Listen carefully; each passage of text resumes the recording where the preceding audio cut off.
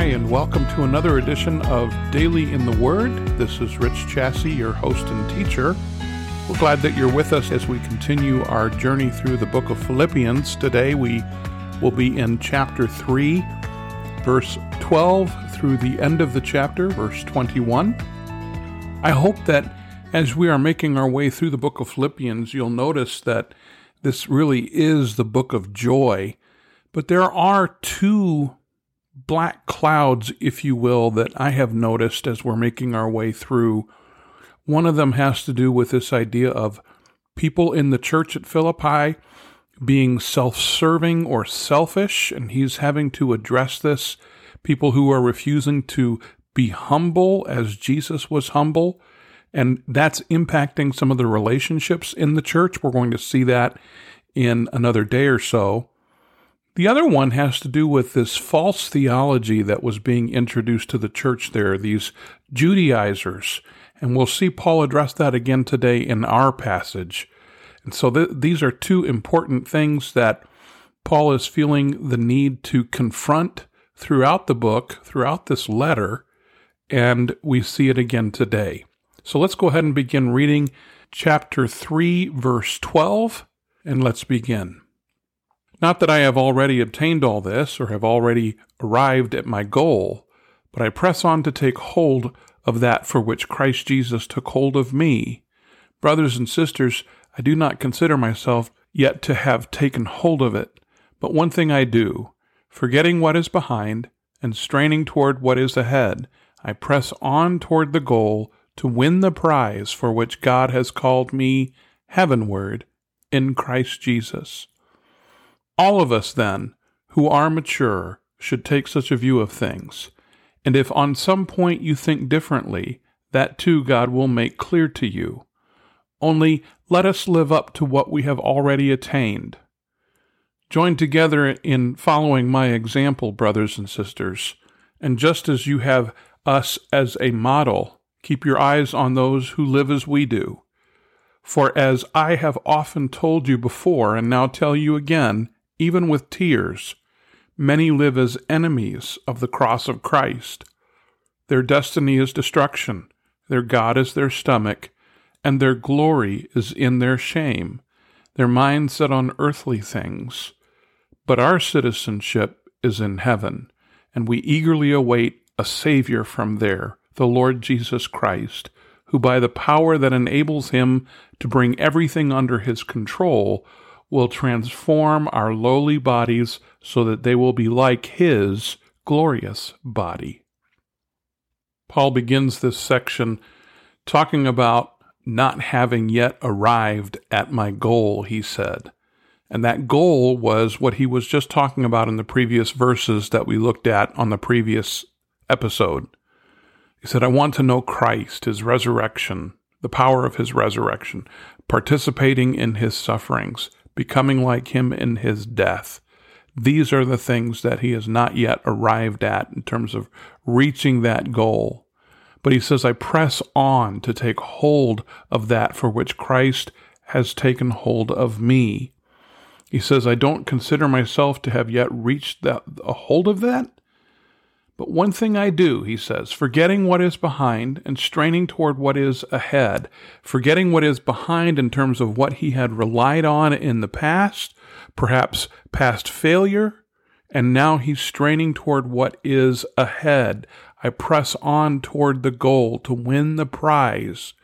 Sometimes people will look to a passage like this and think, yes, I need to forget what's behind and press on to what's ahead of me. But remember what it is that we're pressing on toward, the thing for which God has called us heavenward in Christ Jesus. It's not just toward my own personal goals or achievements. It's toward what Christ has called us to in terms of how we live and how we trust in him. And then he says, verse 15, all of us then who are mature should take such a view of things. If on some point you think differently, that too God will make clear to you. It almost sounds a little braggadocious on Paul's part here, but what he's actually saying is he realizes that he is speaking for God as he writes this, And he says, what I am saying is true and noteworthy, and it's worthy to take hold of in your own life. So let us live up to what we have already attained, what God has already given us, and he has called us heavenward through our relationship with Christ Jesus because of what Jesus had done for us on the cross, that Jesus had risen from the dead.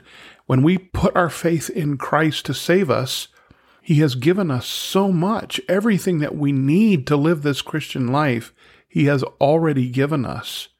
And now we just need to set aside ourselves and learn to live in the grace and the power that he has already given us. And we will spend the rest of our lives doing just that, learning to set ourselves aside, learning to surrender our lives to him, doing that on a daily basis, on an hour-by-hour, a minute-by-minute basis as well. And then he says, verse 17, to join together in following my example. There is power in numbers as we meet together as the family of God, as the church. He stresses, do this together, join together in following my example, and also those who live as we do. In other words, Paul wasn't the only example. It wasn't that Paul was living in sinless perfection and we ought to model our lives after him because of that. It's because of what he is striving for. That's what we ought to model our own lives after. And then in verse 18, he takes that black cloud that comes in, that this warning that comes in. I've often told you before, and I'm telling you again, and he says, even with tears, this is causing him much pain and heartache. And he said, many live as enemies of the cross of Christ. And now he's talking about these Judaizers once again, who are wanting to boast in their flesh, who want to mutilate the flesh through circumcision, who want to make a big deal of outward appearance and outward religious activity. And he says of them, these are not fellow brothers and sisters in Christ. That's not his estimation. In verse 19, he says, their destiny is destruction. Their destiny is hell, he says. Their God is their stomach, their physical appetites, wanting to do things through the outside. Their glory is in their shame. The things that they should be setting aside, the things that they should be rejecting, are the things that they're glorying in. They're saying, look at us, look at me, look at all I have accomplished, look at how spiritual I am. They use that perversion of their faith to set their mind on earthly things and their own greed and their own passion for the things of this world that they're striving for. They're striving for the things of this world. And then Paul reminds them, our citizenship is in heaven. We eagerly await a Savior from there. That is what we need to be focused on, the Lord Jesus Christ himself, who by the power that enables him to bring everything under his control, that the Lord Jesus, when he comes, he will transform these lowly bodies of ours, these corruptible, mortal, subjected to being sick and broken down bodies of ours, and he will convert them. He will transform them so that we will have bodies like Jesus' glorious body, his resurrected body. And we look forward to that day. We look forward to that day when we will see Jesus face to face, and he will rescue us.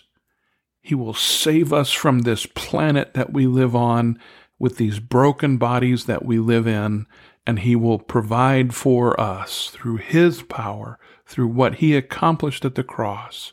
He will resurrect us and give to us new, immortal, incorruptible, imperishable bodies that will be completely different, completely whole, not subject to sin or disease or any of those things.